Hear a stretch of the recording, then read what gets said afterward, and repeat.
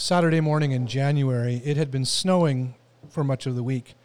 This kind of week is less than occasional in Vancouver in the wintertime.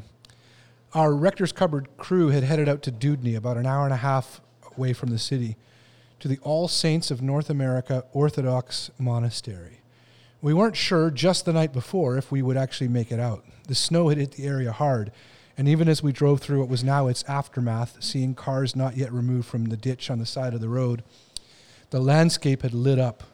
Now the scene had made that turn from the assault of a storm to the overwhelming beauty of a painting. Like an artist had better than perfectly just changed how everything looks and then lit up the new picture. Our guest and host, David Goa, was standing at the top of the driveway, which had been shoveled out, but still had snow tracks. David, who has the long beard of an Orthodox bishop, was smoking a pipe. When he saw us, he smiled, came down the driveway, and commented on what a beautiful day it was. It was cold, but David is from Edmonton, the Canadian prairies. Each of us had met David at least a couple of times. He's presented talks for us, met with some of us individually as a spiritual friend, one who knows quite a lot more than any of us. Done with his pipe, he put it into a pipe pouch and zipped it up. We'd come to see David because we knew that he knows a great deal about the church, evangelical church. David also exudes a hospitality that is a call within his Orthodox expression of Christian faith. You can feel that hospitality in meeting David and speaking with him. It's also brought him to Turkey and Syria and throughout the world, speaking on matters of the Christian faith and about how that faith is best lived out in friendship with people of other faiths. David knows a great deal about Islam and the Muslim world. He knows this not as a Christian who seeks to argue against, but rather as a Christian who seeks to understand and love and live in community. We care about what we're doing with this little podcast, The Rector's Cupboard. We want it to make a difference for those of you who listen. Our intent is not to rail against our evangelical upbringing, but we are aware that that upbringing assumes a lot of things and gives one way of seeing the world. It's not the only way. It's not even the only Christian way. David Goa once remarked to us with a loving smile, "My mission is to convert evangelicals to Jesus Christ." So we went up the driveway into the monastery and right into the study of Archbishop Lazar. The term used most often, a more familial, friendly term, is Vladika. It means shepherd in Russian. In Vladika Lazar's study, we recorded this episode and tasted very nice rye and really great aquavit. As we were preparing to leave, David showed a couple of us the chapel at the monastery. As he did, there was a service happening, 5 p.m. Vesper for the Feast of Theophany, the baptism of our Lord. And there were Archbishop Lazar and Bishop Varlam, older now. Vladika Varlam is ill. This is partially what occasioned David's visit to the monastery. He came to help out. Now these two men, alone, conducting a service. That's kind of how a monastery works. The monastics carry on with their services, welcoming guests, but often conducting services with only themselves in attendance. And the word goes out over the landscape, over the perfectly snow-covered rural hills. Enjoy this episode. You may want to look up the definition of a word or two, but it will be worth it. Moving ahead, hopefully, will no doubt include reaching back to the wealth of understanding of those who have come before. People like Archbishop Lazar, Bishop Varlam, and Vladika David. The Orthodox expression of faith is before evangelicalism, before Protestantism, before Catholicism even. And in it there are some notes and thoughts that will help us as we move forward. In order to see our way out of some of our myopic understanding in the West, we'll gain much by looking to the East, to Orthodox understanding, and how things like salvation, judgment, and the stranger were understood long before we came around. You might want to listen a couple of times or more to this episode. David speaks deliberately, even slowly at times, but it can still be something to keep up to. Blessings on you and those you love. In 1874, the British government passed a series of laws called the Regulation of Public Worship. A lot of people cared an awful lot about church back then. True. On one side, people wanted more ritual and ceremony. Order! On the other side, they wanted mostly none. In the midst of the battle, one minister, a rector in London at a church called St. George in the East, had stopped a practice whereby people who volunteered in church services could avail themselves of liquor from the rector's cupboard before and after the service. The Reverend King closed the cupboard. We have opened it again. Welcome to the Rector's Cupboard. Order! So, welcome to the Rector's Cupboard. We're now in 2020. This is our first recording of, is it the new decade? No. Some people say yes and Ken says no, so we're going to say yes. It's the new decade, and this is Series 2, Episode 1 of Rector's Cupboard, and we're glad you're listening. We're here welcoming, or actually he's welcoming us, David Goa, and we'll introduce him properly later. But here with me this afternoon right now, just to talk for a few minutes before we introduce David and do our Rector's Cupboard tasting for this afternoon, we have Allison Williams. Hello. And Amanda Mina. Hello. Welcome, you guys. I thought we could talk for a few minutes about this article that has been, that it is in the current issue of The Atlantic magazine. And it's an article on, well, it's called The Christian Withdrawal Experiment. It talks about a community in Kansas. Am I getting that right? Yes. Thank you. In Kansas, where a community that the article seems to say it's a lot of young families at this point, and it's growing like crazy, and that they kind of can't keep up. True? Am I getting Yeah, that it seems to be. They talk about how the principal of the Catholic school there every summer is having to figure out how to deal with the increases in enrollment. Yeah. And they're running like 8 services, 8 masses, and they're still like filled to capacity. And the prices for the real estate there, it's so desirable, is that the prices they rival like big cities. In a small town in Kansas. In a small town in Kansas. So what is it that is attractive about this place that you guys have read the article, you get a sense of it? Certain people are wanting to go there. You just said that. Why? Well, I mean, it mentions in the article that for a lot of people, they're wanting to go because they can be with people that they feel they are understood by and that understand them. They say that they're concerned about being considered bigots by coworkers, and they're concerned about what their children will be exposed to. And so they seem to have this mentality that if they are all the same, then their kids are going to be receiving the same doctrine. They'll have the same kind of, I guess, basic sets of rules, no matter whose house their kids might be visiting. So it's called the Society of St. Pius X. I mean, there's a lot of Catholic communities that have the St. Pius name. But to kind of build on what Allison was just saying, here's the quote that I pulled out that speaks directly to that. When they lived in other places, many SSPX, Society of St. Pius X, families felt isolated by their faith, keenly aware that their theological convictions were out of step with America's evolving cultural sensibilities, particularly on issues such as gay marriage and abortion. So there's something kind of cultural, political to this experiment as well. They were wary of being labeled bigots. This is what Allison said, by coworkers and friends. And I was interested in, and they talk about how, they want to make sure their kids aren't watching violent shows or something when they go to a friend's house, and they can be assured of that there. But the end of that little section says it's someone from the community, I think a young woman speaking, saying, we can't keep things out that we'd like to keep out completely, in other places. Rutledge said, but the environment in St. Mary's is, quote, as conducive as possible for our children to save their souls. I was thinking to myself, and I'm sure maybe you did too, what might she have meant there by like this withdrawal? It has some kind of implication that their souls will be saved because of this. Well, I mean, the overarching sort of emotion that I picked up on was there's a lot of fear, and it seems that their motivation to, like, they're trying to protect themselves from like what their reputations might be considered by their coworkers or their friends. They're trying to protect their children and their exposure to sinful things. They're trying to protect what they view as like a way of life that is not in step with culture anymore. And there's a lot of fear and control. Are you on? I don't know. I don't hear Amanda. It feels like also that regaining of control, right? And you kind of touched on it in what I allow my children to see or what they're exposed to, and I can't control what my children are seeing, or even they're fearful, again, like Allison said, of them being exposed to pornography or those things. And so it's fear-based, but also control-based, I feel.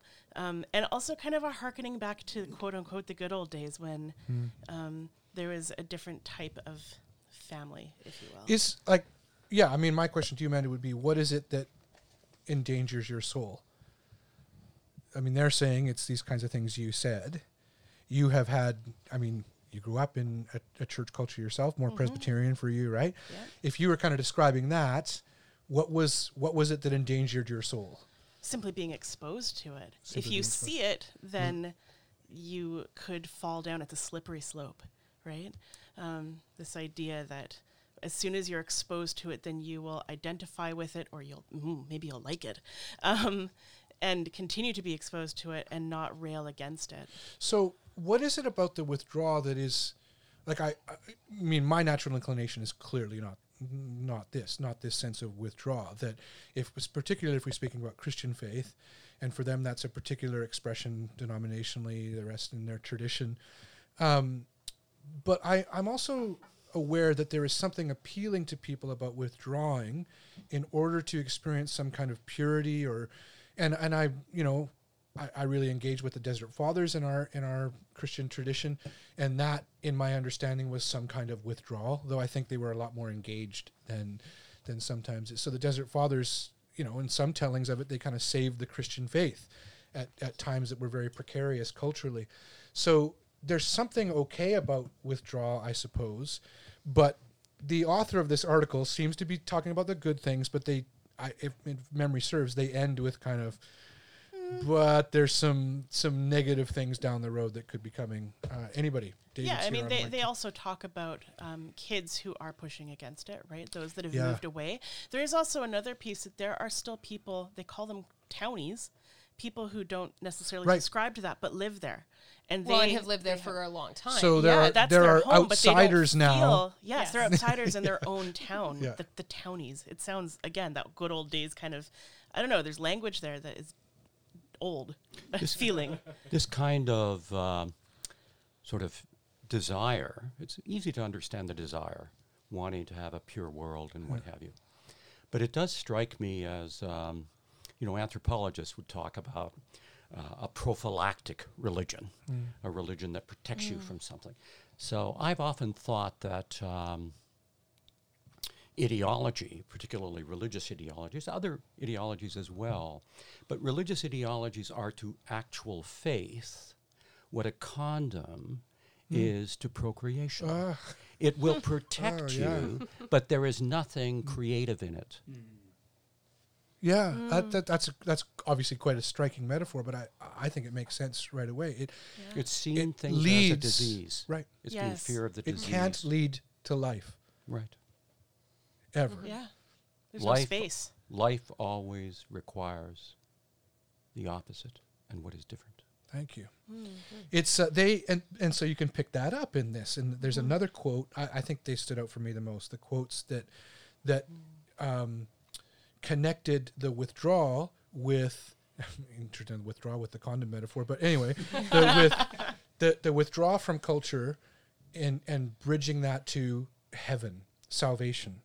That this is not just an act of kind of purity, but by this we gain our salvation. They put it in this way here. They do speak some of the positives. There's a couple that speaks about having moved from New York and now feeling community where they didn't feel community kind of in the big city before. I think sometimes cities get lots of shots taken at them. But here, mothers trade strollers and bassinets and coordinate a constant supply of casseroles when a new baby arrives. Michelle relies on her neighbors for carpooling and in emergencies, trusting them implicitly, and Michelle says, "We're all Catholic here," she told me. "We're all raising our children to go to heaven." And her husband works for a manufacturing business, and that, like many of the companies in the town, is owned by a fellow member of the society, and so therefore he gets time off to attend Mass and observe holy days of obligation. You can see the appeal. Well, and I mean, I think that as somebody who grew up in a Christian community, like, I can very much sympathize with that. We've had times in our lives where, for one reason or another, like when our children were born, our faith community brought us casseroles. When I had a series of surgeries and health struggles, there was a constant stream of kind of like my tribe that ended up coming through my house, babysitting my son when I couldn't pick him up. And all of those people were from my faith community and my family. So I get I can sympathize with the desire to have that. I'm not sure I need it on quite as large of a scale as the entire town, but I also just have a much smaller need for social interaction. So that's just me. It also kind of fits into that idea that people in the big city are lonely, right? You hear that sometimes, that there's this loneliness that's prevalent. And so they kind of touch on, I left the big city and now I have this community of people. And the big city is also kind of a metaphor for like the outside world. Well, and secular sort of non-religious society. Yeah. I'll read one last quote. I think I do, as I'm reading this, because some of the things we're going to talk about later in the podcast, how we relate to the other, concepts of hospitality, speaking across religious understanding, different faiths. I mean, to think of what does this community, and I can't say this is what they think or this is what they teach, but I, at least in my head, have the question, what are they telling their children about people who are Muslim? What are they, how are they talking about people of other faiths or other understandings? Or what are they telling them about Pope Francis? Well, I mean, I could probably guess a little more accurately. Yes. Yeah. That and so, sorry, Alison, go ahead. And then I was just going to say this. They do identify as like a more conservative Catholic offshoot. Well, I mean, we didn't mention the most controversial thing in the article, which is that, the kind of pre-Vatican II nature, and that they have also made a big point of rejecting various rejections in terms of some things that might have been considered anti-Semitic. They do also practice excommunication. They do also practice excommunication. They have cast out people in their community. Yeah. Usually, I would think over moral issues is what it was. Very much so, yeah. They did touch on one woman was cast out because a friend of hers had an abortion. And I do remember that now. Yeah, because she didn't intervene and she allowed it to happen, they decided that she shouldn't be part of that community anymore. Did they say what happened with her? I do recall it, like what happened with that woman. She's married with children and living a happy life, not in that community. I do think now I remember that they also said there's ways for her to come back if she would like to. Yes. We provide bridges for people to, like, excommunication isn't necessarily forever. But there's going to be a lot of strings attached. There's a lot of penance that needed to go with it. Yeah. So to end, and then we'll welcome Ken Bell to walk us through the tasting and the Rector's Cupboard. But here's the quote that I think it ended the article. What the society has built in St. Mary's is more like a haven for those retreating from the culture wars than a training ground for battle. Safe behind its walls, parishioners can seem uninterested in the moral failings of the outside world and untroubled by the country's political turmoil. So, interesting article. It's in the January-February, that's one issue of Atlantic magazine. We recommend reading it. It refers there to also, it's Rod Dreher, right? That's how I say it. This Benedict option book from, I think it's probably 3 or 4 years ago now, that was really, really popular, which what Dreher was saying is, things are so bad now that the only responsible thing for Christians to do is to disengage. So it kind of plays on some of those themes. It's interesting to me that this is, at least in some ways, appealing to young people, or to some young people, and that's something worth considering as well. So thanks, everybody, for your participation. We are all welcoming Ken Bell, our what's your official title? You oversee the Rector's Cupboard. I guess so, yeah. Cupboard master. Are the person who brings the spirits. I'm the key keeper of the cupboard. And so Ken is here to walk us through the tasting for this afternoon. Ken, Thank tell you us very what much. you got. Well, I went to a distillery in Vancouver, in the east side of Vancouver, called Odd Society. They've been around for quite a while and have quite a variety of gins and vodkas, and they make their own vermouth, and they make some cassis. But what I zeroed in on, because I know that our guest enjoys scotches and whiskeys and ryes, is a Canadian rye called Prospector, which I also thought, being out in the Fraser Valley, where the gold rush really took hold in this area, and you can still go gold panning, I thought was another good tie-in for the taste that we're going to have today. So it is a Canadian rye. It's all 100% rye from northern BC, and as you taste it and smell it, there should be lots of sort of brown sugar and vanilla and prune. It's aged in white oak barrels, heavily charred. And so enjoy it. Say, what do people think? Their first experience Ricky of T, tasting what do you think? this? I'll say it because you're not on mic. Tiny little sip. He took a tiny sip. He seemed satisfied. I enjoyed it. I mean, it also seems like a nice. It has a nice warming effect, which considering like all the snow, like there is snow. If anyone's listening beautiful. to this, you'll know the week that we recorded this podcast because we said there's snow outside. But it seems like very the apt snow for that. apocalypse of 2020. David, as an aficionado of rye and whiskey, or to someone who enjoys it, what do you think of Odd Society's take on a Canadian rye? Well, they got a great name. They do have a And what is striking to my palate is the distinctiveness of that rye coming from northern British Columbia instead of northern Alberta. Yes, yeah. Well, I can certainly taste that as it's well more as, environmentally friendly coming from northern BC. as well as the fact that we would be, of course, in Alberta, putting this for many months in black oak. Black oak, Barrel. As opposed okay. to white. As opposed to white oak barrels. But I know you're much purer out here. Well, this is true. So, Now, did you tell us a little bit about Odd Society? Did I miss that when I stepped away? just that they've been Do you know anything around, not a ton. They've been around for about 7 or 8 years.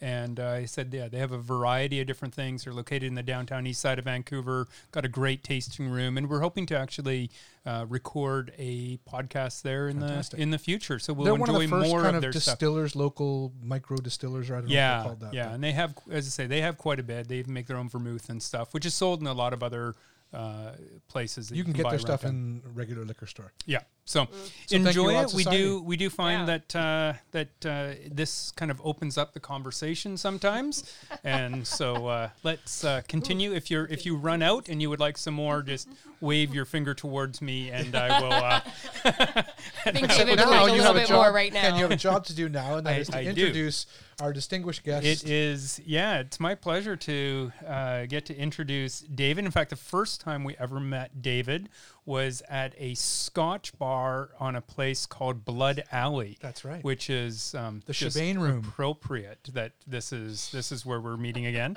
And then we had There's David. power in the blood. There is. And we copied the tasting room theology idea from that as We well, did. because that was called. What was the name? Theology on Tap. Theology on Tap. Thank you. Yeah. And then a couple years ago, 3 years ago, actually, in February, we invited David to come and speak to us at a tasting room theology event on Christians' hospitality to Muslims. It was one of our best attended. It was our best attended event. It was fantastic. It was wonderful, and it was controversial, and people had pushback and stuff. But it was a phenomenal conversation on the responsibility Christians have towards hospitality and Muslims. And so it is my pleasure to. I can't go into all that you are, David, because it's not possible to You can mention encapsulate David's someone. website, You can. You which can go to is davidgoa.ca. davidgoa.ca, G-O-A, davidgoa.ca. Yes, that's right. Thank you. But a couple of highlights from David's life. You grew up in the in an evangelical church, and we may get into this. You kind of moved towards the east as you discovered people like Saint Athanasius and others. You were the curator of culture at the Royal Alberta Museum. You were the founding director of the Chester Ronning Center for Religion and Public Life at the University of Alberta for a long time. You currently spend time teaching in one of Alberta's maximum security prisons and teaching what you would expect people in a maximum security prison to learn about: philosophy, theology, great literature, all those sort of things that you would expect would be on their And agenda. I'm really grateful that you've been able to come to the prison so we could have this conversation together here in the prison. Yes, thank you. And one of the things That's that is really interesting is part of your teaching and stuff has taken you over to a great study and understanding of Islam and Muslim cultures. And so you spend time teaching and lecturing and having conversations, especially over in Turkey and Syria, with the Muslim community, who are also willing to reach out and have intelligent conversation with intelligent Christians about faith and about culture and about living life together and reaching out in friendship and hospitality. And so we do look forward to hearing a bit more about that. So that's just a brief introduction. And David also is now, you wouldn't necessarily call yourself this, but an Orthodox theologian and writer. and a whole bunch of other things. I have been accused of it, yes. Yeah. And you have a lovely house that I had a gin and tonic with you at a couple years ago. So, excellent. Thank you. Thank you so much, and welcome, David. And Welcome. thank you for welcoming us here. And we want to also express our gratitude to the Archbishop for welcoming us here to this beautiful place. Originally, we were going to record this episode in North Vancouver at like a distillery or something like that. This is even better because for us, we get to see where you have spent some time and to know this is here. This monastery is here, and so thank you. Yeah, it's All Saints of North America Orthodox Monastery in Dudny.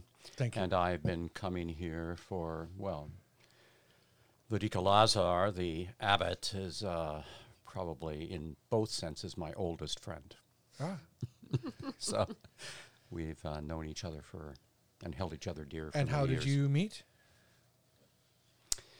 Well, that's curious. I did a large body of work in the mid-'80s on the liturgical life of the Eastern Christian churches. So I did research in the whole range of them from the various cultures that they come from, Eastern European, Near Eastern, African, Indian, as well as going to all the monasteries in North America. But it was also the time that the World Council of Churches was going to be meeting in Vancouver. And I had run across some publications from this particular monastery, although its location at the time was different. And I found these publications very curious.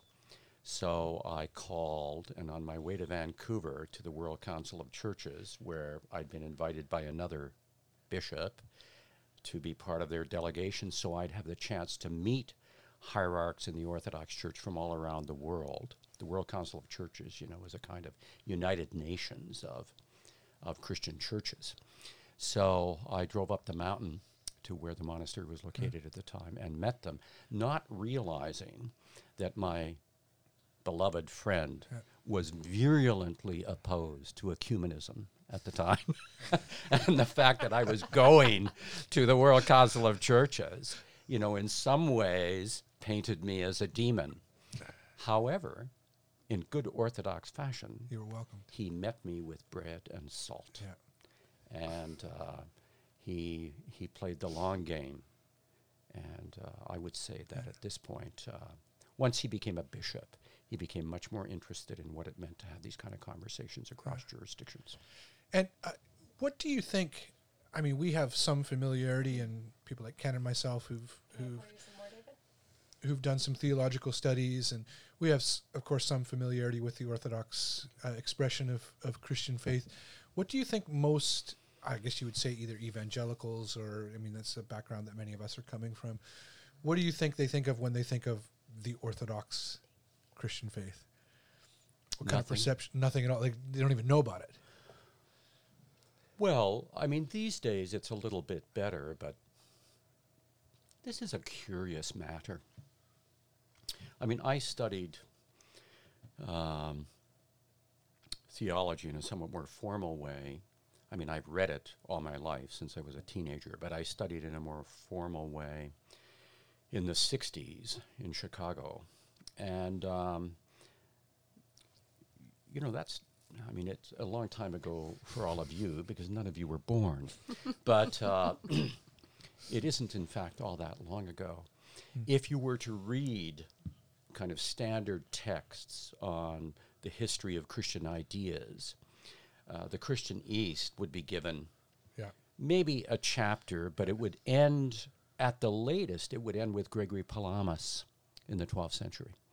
And certainly even somebody like Adolf von Harnack, whose great history of dogma was sort of the standard work. Harnack had no time for the Christian East, thought it was a dead letter, and did not see it in any way as a living tradition.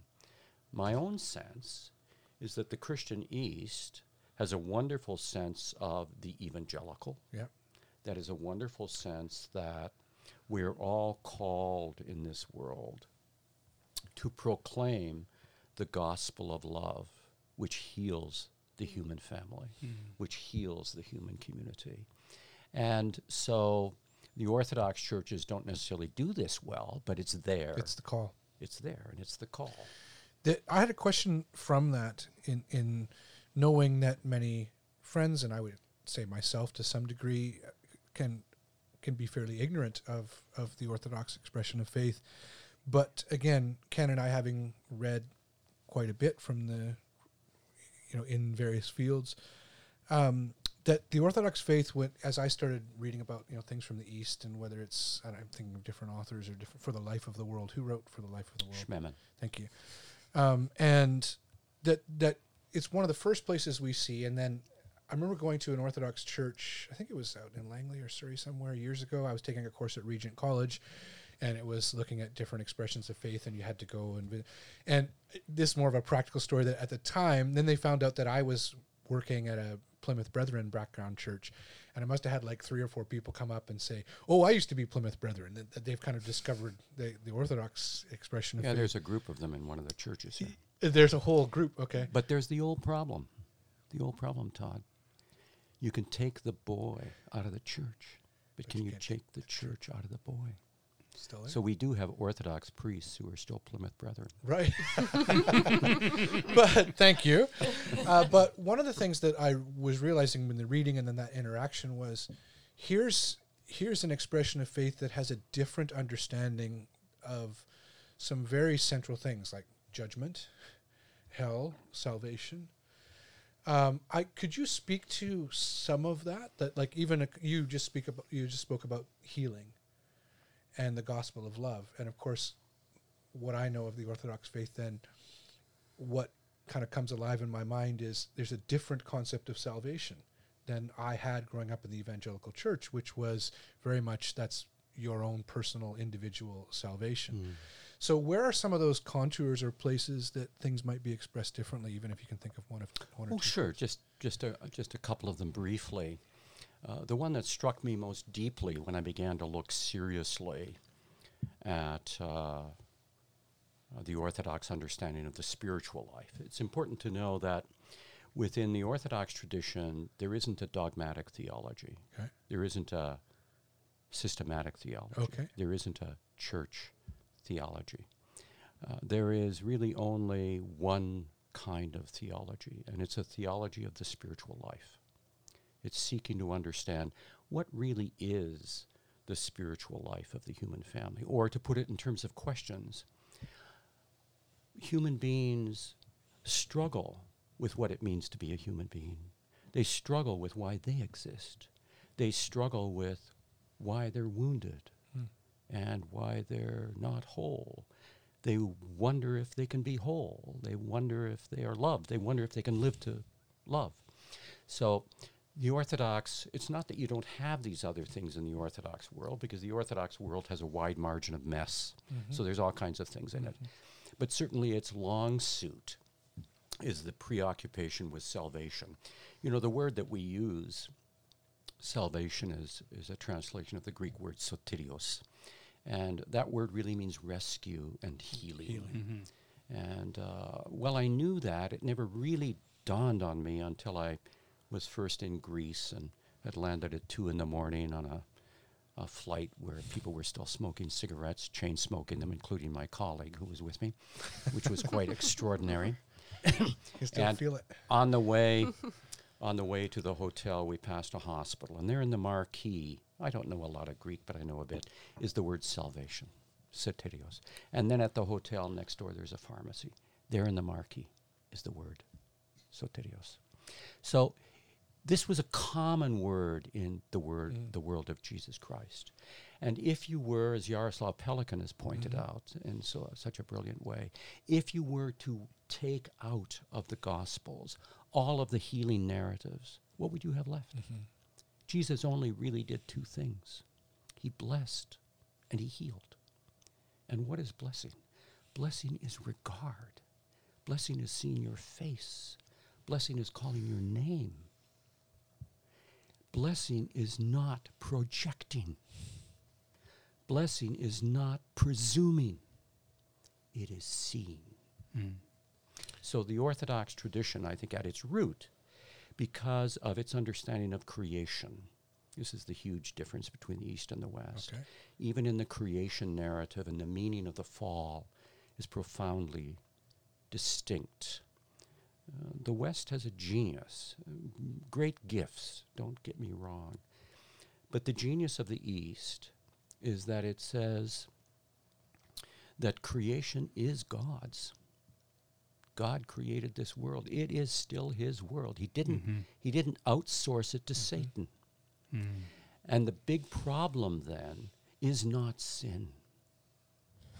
The big problem is how the human mind gets captured by fear and desire, gets captured by unhealed memories and utopian dreams. The big issue is how can that be healed so I can be present now as Jesus Christ was present to every single human being that he met in the Valley of the Galilee or in the streets of Jerusalem, even as he hung on the cross and looked down on Longinus, the centurion.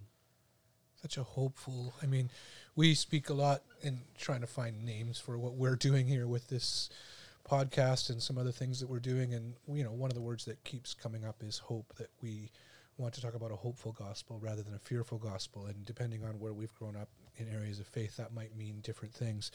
But what you share there definitely moves us towards right into that hopefulness and the awareness for us that, of course, that salvation then is never only personal. It's always something larger that's going on. Yeah, that's another wonderful idea or wonderful teaching in the Christian East, which is this understanding. And remember, this is not about a church.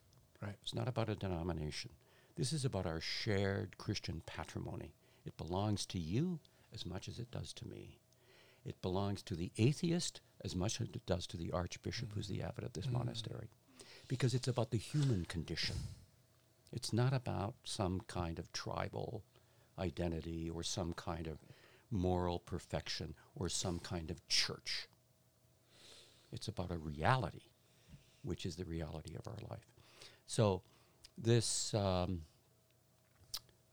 sense in the Christian East that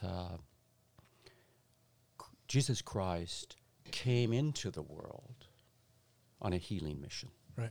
He came into the world to show to us again.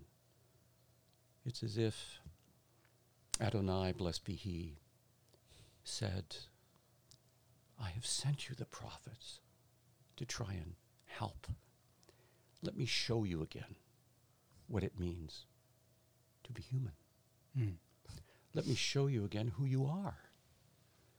And so we have the incarnation, the genius of the incarnation.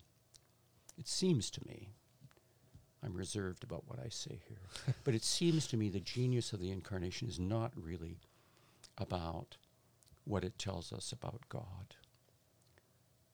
Or maybe it is that, but in a kind of curious way.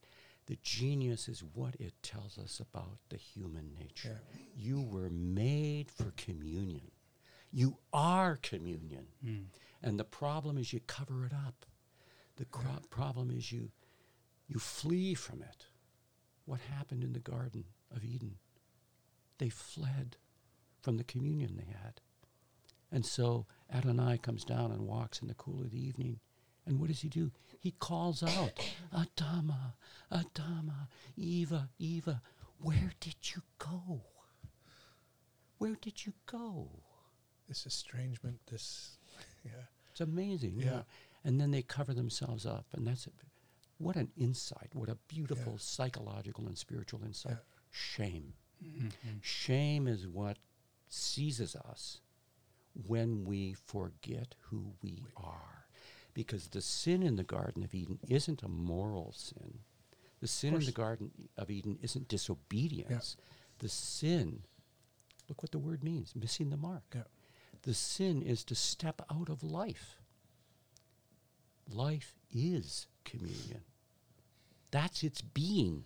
Now this communion then, listening to, and I really recommend, and we've mentioned David's website that has, and you can, on there you'll be able to find the written version of Christian Responsibility to Muslims, the lecture series that you gave some time back.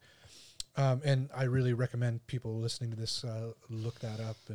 But this then, it's different. It's more than common humanity. This, what you've just been speaking about, then calls you to be in relationship with people who don't share the same faith as you, or don't.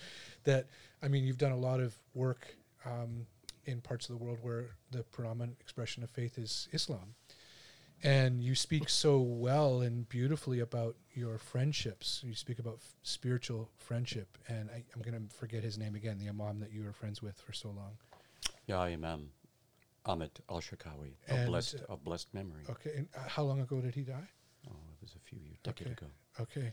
But it's such a striking story that you share in I think it's the second talk there, where and I don't know the experience that you were having within your own local church, but you say that your friend, the imam, you were speaking to him and telling him about some of your experience, and how both in familial regard and then I guess, going a circle further, the congregation itself had been somewhat, I guess the word is upset or put off by the way I interpreted it, and your telling was kind of the openness of your faith, or your willingness to love across some of these lines, and that you confessed this to him and some of your own relatives and friends, in the struggle that you saw, and that they were feeling in the face of your faith that was different maybe than they had understood, and that they were pushing back.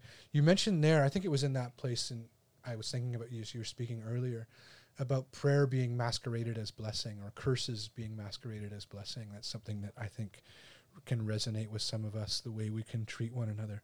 But your friend, the imam, leaned forward to you, this is the way you put it, and said, oh David, you must not let them do that. It is dangerous. Tell them that they cannot speak to you that way.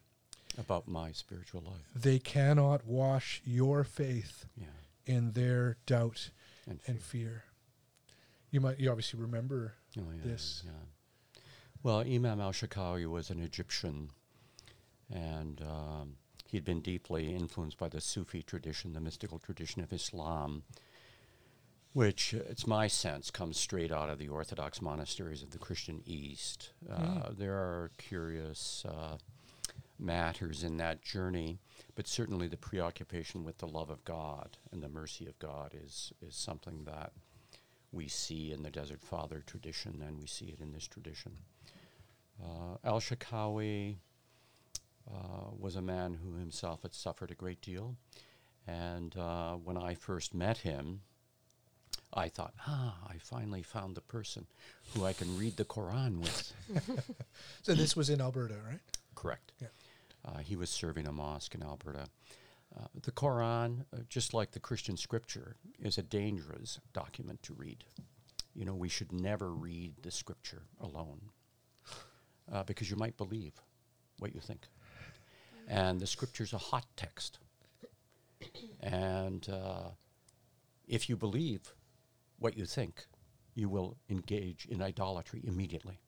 There's a reason why the Jews have this spiritual discipline, that you never even take out the scripture without 10 people being present. And the reason is that this is revelation. And revelation and idolatry are located immediately on either side of the veil. On either side of the veil, and the veil is thin. So you need to hear the responses from a variety of people. Not because there's a debate here, right, but because it's a dynamic word. It's a living word. Right. And it has to be living. And of course, the opposite of an ideological word is a living word. Right. People who are engaged in ideology are harking back to 1950s and Leave It to Beaver. Or they're harking back to some kind of, maybe even 17th century scholasticism or something. And the issue is, the revelation is a living word. That's why it's a revelation. It unveils the mystery of the dynamism of our life in relationship and in communion with each other. So Al-Sharqawi and I asked him if I could read the Quran with him, so he gave me a copy of it, which is inscribed, which I treasure.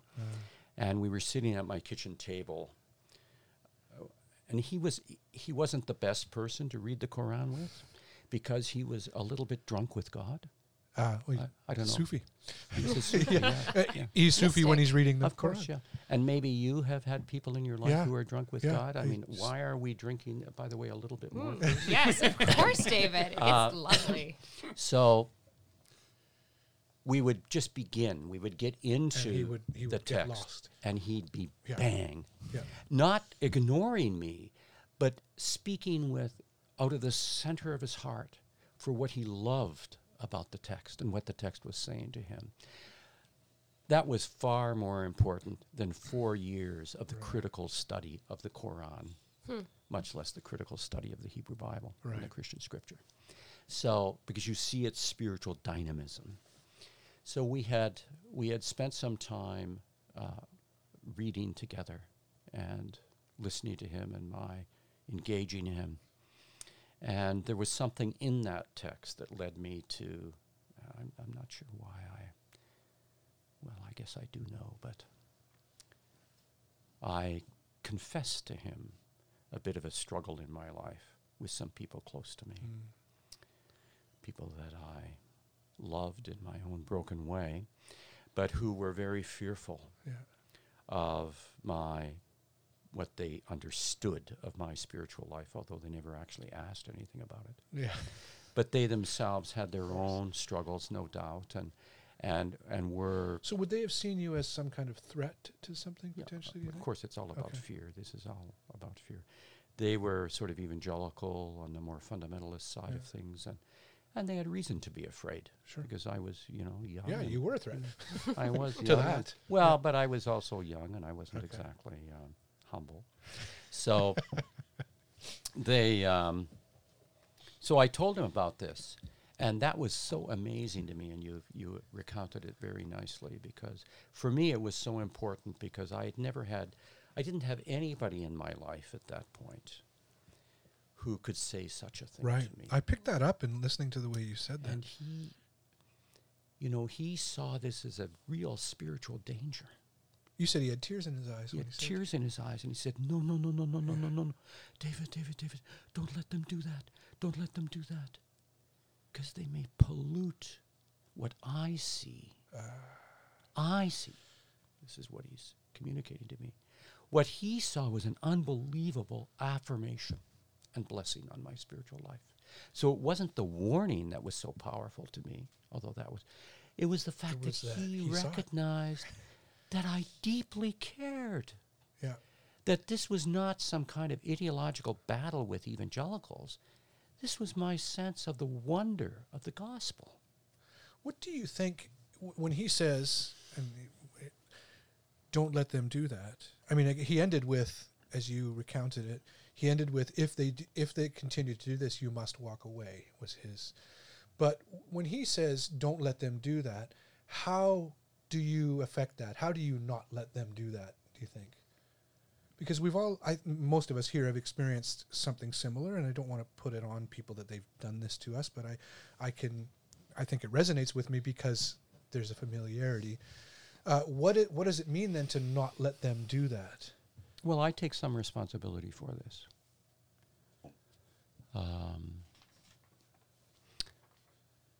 My sense is that we all have a responsibility, not simply to speak out of what we deeply care about, not simply to speak truth, if you will, not simply to give a testimony of wherever we are at or our understanding.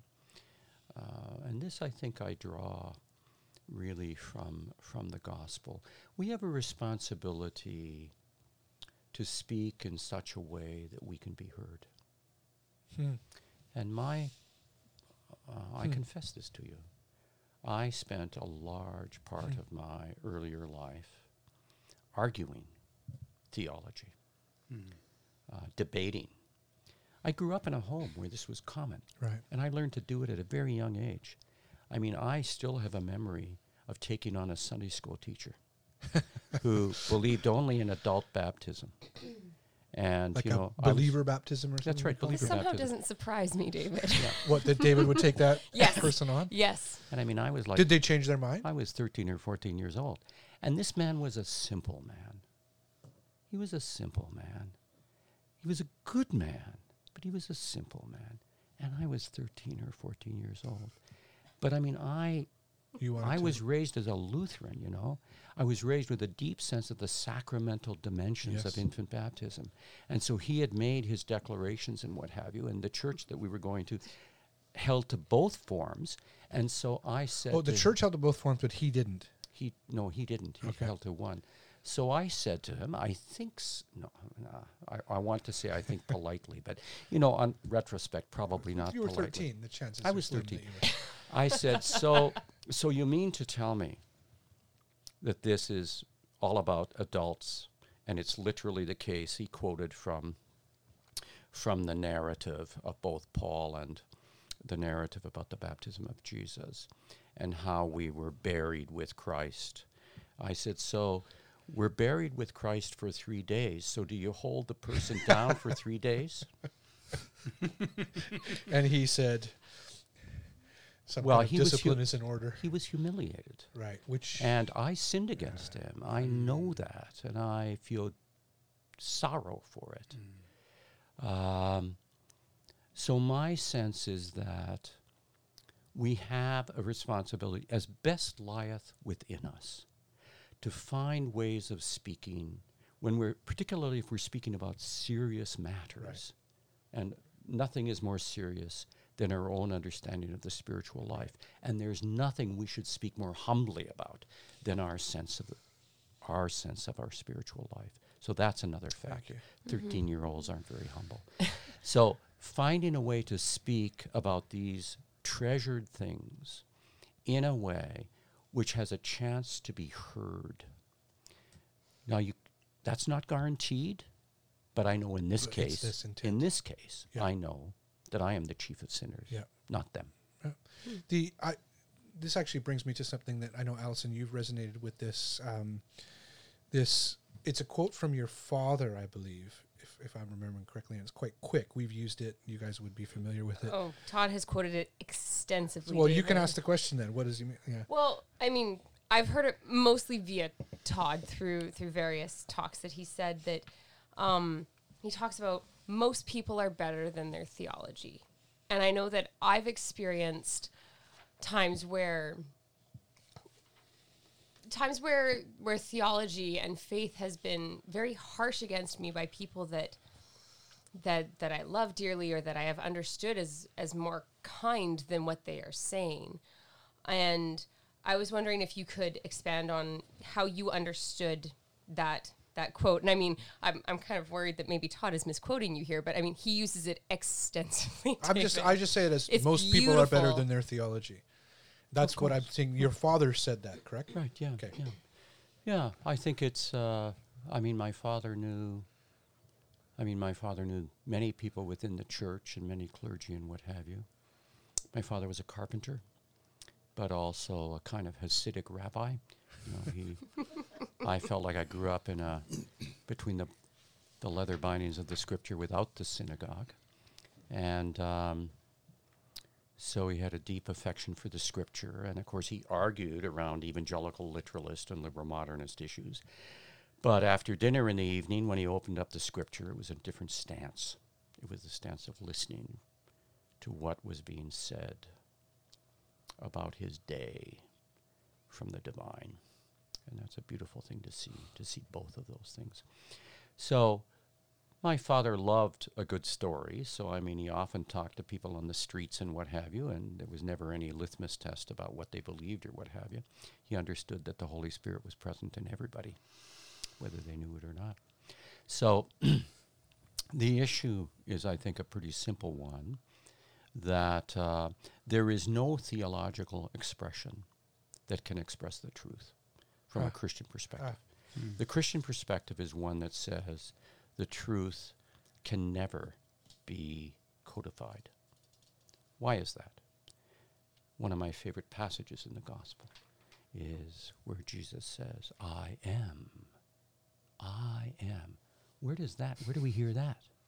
We hear that back in Genesis. We hear that in Moses behind the mountain, receiving his vocation. I am. And also in Hebrew, if you look at it carefully, that actually means I am that which is becoming, that which is unfolding. It's the dynamism of the divine revelation. The divine revelation can never be fixed. Thanks be to God. Because if it can be, I'm in hell. Yeah. So the comment, I think, is one that was saying that my father had realized, both from people within the church, pastors and other people within the church who were struggling and what have you, and realized in people that he worked with in his work sites, people who were drunks and cursed all the time, realized that all of them had a kind of theology. That is, all of them had a way of thinking about divine, about ultimate things. Because theology is what? Knowledge of what is ultimate. And that's not knowledge about what is ultimate, because we don't know anything about what's ultimate. I'll come back to that. We know what people think is ultimate. That is, we know about their idolatries. The main narrative, I suggest this to you, just for kicks. You may have to give more more ride odd to society. people.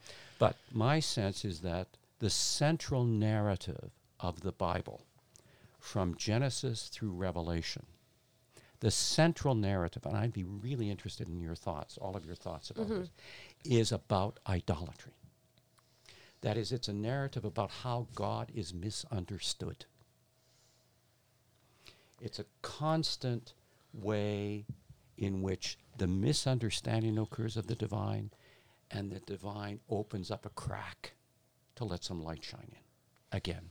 Well, I mean, you see that in how Jesus interacts with the Pharisees, like the religious elite of the day, who think that they have the means of, whether it's control or just understanding, and how they interact with people and how Jesus interacts with them, that you're like, maybe you don't quite have the position to tell people that they can't pick up a mat on the Sabbath, or that they can't pick food on the Sabbath. Like, who are you to tell the Son of God he can't heal somebody on the Sabbath? And he always, and this is one thing that I've heard often that Todd has expressed. And who are you to tell the Son of Man Yes. he can't heal somebody on the Sabbath? I know that Todd has also often said that when Jesus never removes people's humanity when he interacts with them, and that when he ends up confronting the Pharisees, it's always done as a group, but when he sees them as a person, that he always chooses to treat them as a human, to not take their stances or to not take their ideologies and force them into that corner. And I think that is a really beautiful thing that Jesus does, and a really powerful example that he sets for us, that when we encounter people that we strongly disagree with, and that we may have issues with how they're choosing to make decisions about their lives, or how they're choosing to talk about faith, that he never reduces them. Well, and as you said in your in some of your lectures I've listened to, that he doesn't reduce them to symbols, and he chooses to fully recognize their humanity. And I think that is so beautiful, and it is so essential. And I know that can often, from an evangelical perspective, as I've grown up, in how I've related with people with other faith, or how I've been told to relate with people with other faith, is it's been really difficult to see them and see their humanity, that they are what the media has told me they are. And I think that Jesus is constantly calling us out of that, constantly calling us to see their humanity, and to treat them and to respect them in their humanity as he would have. And I don't see that necessarily happening from maybe like the institution of the church. It's hard for an institution to do that. So we that's- have. Oh, sorry. Go ahead. No, if I can respond to this. That's beautifully spoken. Thank you for that. I would just suggest one thing that strikes me about it, and it has to do with this word choosing. My sense, and you can tell me what you think about this, God has no choice. Yeah. Human beings, he created human beings to say no. That's our choice. Mm-hmm. Human beings can step out of communion. God is only communion. So Jesus, in that sense, if I've understood, and don't get me wrong, I think what you've said here is really beautiful. But my sense is that Jesus Christ wasn't choosing. Jesus Christ was himself. Right. He simply was communion. And that's what we are called to. And that what happened in the narrative in the garden, the narrative about the fall, the reason it is the tree of the knowledge of good and evil is that we have the capacity to imagine that tree exists, when in fact that tree is a fiction of the evil one. That tree is the imagination of Satan, that the world is a world of good and evil. And our Mother Eve, our Father Adam, our mind, because that narrative is about us. It's not about some ancestor. It is about that. I'm happy to say that. But it's also about us. Every time we are in that position where we are tempted to know that which we already know but have forgotten we do. What does Satan say? Right. What's the temptation? Satan says you can become like God, knowing good and evil. Two lies. Right. They already are like God. Mm-hmm. Well, he created them in his image. Image and likeness, yes. He breathed life into them. That's exactly right. So they already are that. You can only accept the lie if you've forgotten that. Knowing good and evil. And I would argue, I know there's a debate in Christian thought about this, but that God does not know evil. In God there is no shadow of turning, no death and dying. Only that which is illuminated, that which is grace-filled. So our ancestor and our mind, because this is a narrative about us as much as it is about Adam and Eve. It's a narrative about the human experience.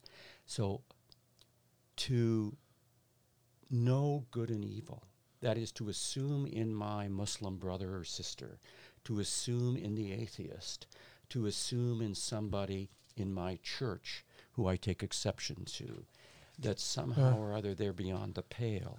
To assume that is to know good and evil. And so what my call, I think, and it's not a call to something else, it's a call to return, to restore. Sure. To know as God knows is to know in communion, and to seek that which is life-giving in these situations, accepting the difference, and knowing that the difference, whatever that might mean, may also be illuminated. Right. This is where the whole issue of hospitality comes in. I love the story of our ancestor, Abraham and Sarah. There, as we read in the text, it says Abraham is in the tent, the door of the tent, and he's looking out, and he sees the three strangers. He sees the other. Welcome. He sees that which is unknown. And that which is unknown in a place where you can't call 911. In a place where there's no civil order.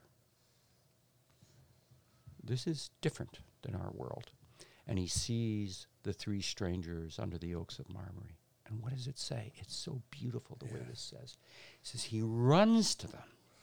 He runs to them and he says, please, please, don't pass by. That's a very courageous hospitality. All hospitality is courageous. But look at its fruit. Look at its fruit. Yes. And he says, stay, stay. And he runs back and says to Sarah, bake some cakes. And then to his servants, kill the fatted calf.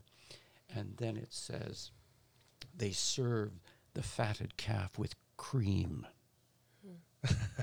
It's pre-kashrut. This isn't about the Jewish law hasn't been invented yet. And they have a little feast. And then what happens? What happens? Because this is what hospitality is all about. I love the word, the root of that word. It's very interesting, the root of that word. Hospitality, host. For Catholics and Orthodox people, the bread is the host of Jesus Christ. Hospital, the place of healing. Hostel, the place of refuge. Hostility, the place of the rejection of the stranger. They're all part of the root of that word. So, what happens? They have their little feast. And then the strangers speak. And what do they say? They say to Abraham and to Sarah. Sarah's in the tent because I've spent time in the Near East. This is the way it is. You've got this gender discrimination. Men do the serving, not women, which is something we could learn something from. Because women can't serve strange men. So maybe there's something good in this. So what do the strangers say? We will come back. And in a year's time, you will have a child. And then the text is beautiful. I love this. And in Hebrew, it's even better. Sarah, in the tent, laughs. Yeah. She laughs. She says, ha, ha. What a ridiculous idea. These people, these guys don't know what's going on. My husband can't even get it up anymore. He's too old. In the Hebrew. He's too old. So there is that extraordinary moment. Every single meeting with strangers, just as it is with Mary and the angel Gabriel, every single meeting with strangers has within itself the narrative of the birth of a revelation, of a new insight, of a new relationship. So to my mind, when we meet people that are different from us, we have been given a divine revelation. I listened a while back to, it was on CBC Radio on Ideas. I think when Paul Kennedy was hosting, and there was a series done. I can't remember who did it. You might. And the series was called Faith After Atheism. And in that series, one of the points that was made was that it is true believers, and they had a particular definition, that actually kill faith in terms of, and the story they used for people who are kind of better than true believers are those who welcome the stranger. And it was this exact same Abraham story you share that they used. A couple other things, and I know I just want to keep talking to you because if that's okay, or hearing from you. I would like to ask about your some reflection on recent events. We're recording at a time where the events of this past 2 weeks have been the assassination of Soleimani in Iran, and then the response, and then the accidental shooting down of this passenger jet. And I'd like to just get some reflection from you on that. But before we do that, the last kind of quote that I wanted to just get a reflection from you on was, again, from one of your talks, and you speak about Ephraim Isaac of Syria, speaking about truth. And he says the following, as you quoted: "Someone who has tasted truth is not contentious for truth. Someone who is considered by people to be zealous for truth has not yet learned what truth is really like. Once he has truly learnt it, he will cease from zealousness on its behalf." I think you asked us about idolatry and that sense that, how truth plays with the absolute, that idolatry is where we hang our absolutes and then define people as the other and the outsider. But I just wanted to see if you would be willing to reflect on this quote from Isaac the Syrian in terms of how we understand truth. Yes, I did quote that lovely text from Jesus Christ. I am the way. I am the truth. I am the life. The way, the truth, and the life are the same thing. So what are they? Well, they're surely not an abstraction. They're surely not a proposition. And what we have done, I mean, I have a large regard for our philosophical tradition. I love it, as I do our theological tradition. But one of the habits of mind that has developed is to fill the category of truth with a set of abstractions. One of the habits of mind is to build a theological cathedral to try and marry God's righteousness and God's justice with God's love and God's mercy. And that has led to these huge abstract cathedrals. My sense is that I love the truth, just like I love the term God, even though I know God isn't a name. God isn't something. God isn't a being in Christian tradition. It's much, much more profound than that. So there are these, the God word and the truth word are words that you must never fill. You must treasure and hold gently and never fill them. Because the moment you fill them, you destroy what they're about. They are about the opening, the possibility, the presence to that which you perhaps will never understand. Amen. So we as I say, we've come out. We haven't, because I don't think there's anybody here who has suffered under the recent events. But we live among people who have suffered greatly. As I say, most of us are from North Vancouver, and there's a large Persian Iranian community there, and a number of people from that community and from your community of Edmonton died in this tragic shooting down of this plane. I mean, it's literally, I want to hear from someone like you, your thoughts on the whole thing. You know more than we do about the history from the Iranian Revolution and before, the Shah and on. Give us some insight or some thoughts, some reflection on what's going on. Well, I don't know if I can do that. There are several things that are striking to me. I paid a lot of attention to Iran in my latter student days in Chicago around the time when the Iranian Revolution was beginning to unfold.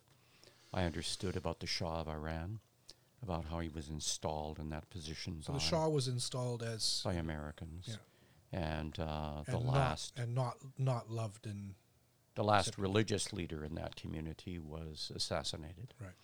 And that may also have been at the hands of the Americans, I'm not sure. But the Shah was installed because we have a curious thing going on in the West, and certainly in America it's very vivid. In America, we absolutely love hyper-secularist governments, virulent secularism in the Muslim world. We want it everywhere else except here. You know, the only place you want to have religious the United freedom States, here. you couldn't have an atheist president in the United States, but yeah, okay. You have to have one over there. Right. Yes. And we've installed them over there ever since the First World War, the end of the Ottoman Empire. We've insisted on that in all those places, despite the fact that those communities have been largely pious. So it has been against the culture. It's the whole issue of whether the leadership has a relationship to the culture and draws the best from the culture, or whether it is imposed upon it. So this is the tragedy of our colonial and imperial efforts. Don't get me wrong, I'm not like many of my colleagues, I'm not simply opposed to colonialism or imperialism. Mm-hmm. I can see values in that too. In my church, we pray, put not your faith in princes and the sons of men, for when their breath departs, all their plans will become as dust. So I understand that governments are governments, and empires and nations. These things are part of the secondary levels of reality. But the simple historical reality is that we've done this, and we've done this in a very unapologetic way, without any regard for what constitutes what could possibly take root in those communities. So the result of that is so terrible, it seems to me. So I remember when the Shah of Iran had to leave Tehran. So it's 1979. Right, 79. And on CBC, there was actually somebody, I believe, on the plane with the Ayatollah Khomeini, who was flying back from France. I heard an interview with her, yeah. And amazing. she was reporting on what was happening. So they come into the airport where this incident occurred, and the plane has to do a corkscrew. Yeah, we've all circled because over of what. So this is announced by the pilot. And he says, this is going to appear very demanding. Relax. We're okay. Because it puts G-forces on you. And that was because of the kind of danger of exactly what happened. To that so they degree, land. okay. And, of course, there are millions of people in the streets. Now, one of my colleagues at the U of A is from that generation. He was a young teenager at the time, and he was very supportive of the Ayatollah because there were lots of these utopian dreams about what could happen. And if you're under virulent secularism, think of Russia, if we want a Christian model. Think of what it meant for Orthodox Christians. And you evangelicals have had a role in this. Think of what it meant for Orthodox Christians to live under the Bolshevik period, and then for that to come to an end. Or think about our spiritual ancestors, Eusebius and a number of other folks that lived under the horrific pogroms of the Roman emperor. If you won't burn incense to the emperor, if you won't declare him as God, we don't care if you believe it or not, you just have to say it, then we are going to crucify you, or we are going to put you to death. So when you come out of a virulent period like that of persecution, it's a huge relief to actually have your religious authorities recognized and have some possibility of living a normal life. But of course, nothing is very normal in human history.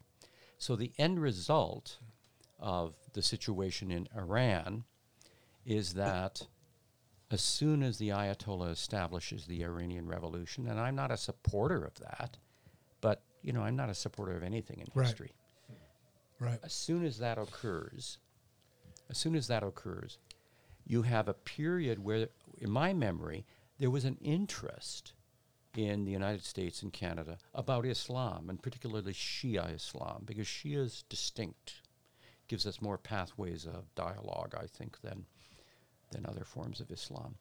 So there was a period of opening, and there were a number of things done on American television which were reaching out to help us understand Islam. But it took about a year or two, and all of a sudden, bang, the doors seize. And what happens? Moscow and Washington. Think of this in terms of what's going on right now. Sure. Moscow and Washington decide, aha, we have a common enemy. It's Islam. Sure. It's Islam. And so they gang up on Iran, and they collectively boycott Iran. This is horrific, in my view. And that has gone on since, well, since not 79, but certainly 81. Yeah. It's gone on. And now we have a president, and we have a president in Russia. Although this is interesting. This may not turn out quite the way in which some imagine, because Vladimir Putin, he has a relationship to Iran, which is a little more textured. So we're going to have to see what happens here. My sense is that this is it's like watching a Greek tragedy. In a Greek tragedy, you see all the family players lined up, and you can see the passions at work. You can see the illusions at work. When President Trump, and I'm not a Trump basher, but I'm not blind. When President Trump was running for the office, I at some point became a little bit concerned. So I spent my morning devotional hour rereading the Greek tragedies. Because what are the Greek tragedies about? The Greek tragedies are all about hubris. Yeah. They're all about hubris and what it does to families. And I have had a feeling that we're watching a tragedy unfolding. So, but just briefly, my sense is that Iran, if we look at the response in Iran after 9/11, the streets were full of Iranians with American flags. There was no Iranian involved in that. Iran also was an empire. It's never been colonized. Iran has a distinctive form of Islam. Yeah. The Ayatollah in Iran, the chief religious leader, has said publicly on a number of occasions, there cannot be a nuclear weapon. It is against Islam. Yeah. Now, will he live that out? Right. I don't know. But he said it. So my sense is that Iran and Turkey's an entirely different case, but it also was never colonized. And I've spent a lot of time there. Iran and Turkey are the best things the West has going for. Wow. Not the worst. They're the best. Right. And we have done it exactly the wrong way. We have done everything to play the fear card and to use them around cheap politics instead of making use of art and culture and letters and what have you to strike relationships and to build relationships so that, in fact, we have some knowledge about how to move ahead here. And I hope we turn around. Yeah, thank you so much. I want to, so we are mindful, and we do it from a distance, but we are mindful of the people who have suffered loss in this recent series of events. And of course, as I was saying, in our communities particularly, we think of those people who have lost their lives and their families, have had family members die in this incident. And so we seek to be prayerful about that on their behalf, to ask ourselves what it means to live in a community where people are experiencing such grief and sorrow. And we hope that we can come together even through some of these tragic and difficult circumstances. We're very grateful to you, David, for granting us this time. We're hopeful that the ways in which you have already, I realized as I read that quote from your friend who was the imam, I realized, because I think the first time I encountered that was a few years ago, and in my own work as a pastor and in the community, I was saying to my wife this morning that it had a lot more, I knew it had influence on me, but it had more influence on me than I had known. And that, again, without speaking ill of particular people, to some degree I see that we've walked away from that doubt and fear. And that's our hope, that we will continue to do that. And you are, even though we've met you a number of different times, and it's in kind of varied times like this, you are a big part of that for us. You have encouraged us in a way of conversation and understanding and theological understanding and cultural understanding that gives us great, great hope. We are really, really grateful. I thought at the end, this is a bit presumptuous on you, and sorry to spring this on you. Go ahead. Can I just give you one little coda? Yeah. From, I'm doing some work recently on the Orthodox tradition's understanding of the meaning of the church. So, this belongs to you as well. The church does not exist unless there is the stranger and the person that you cannot understand.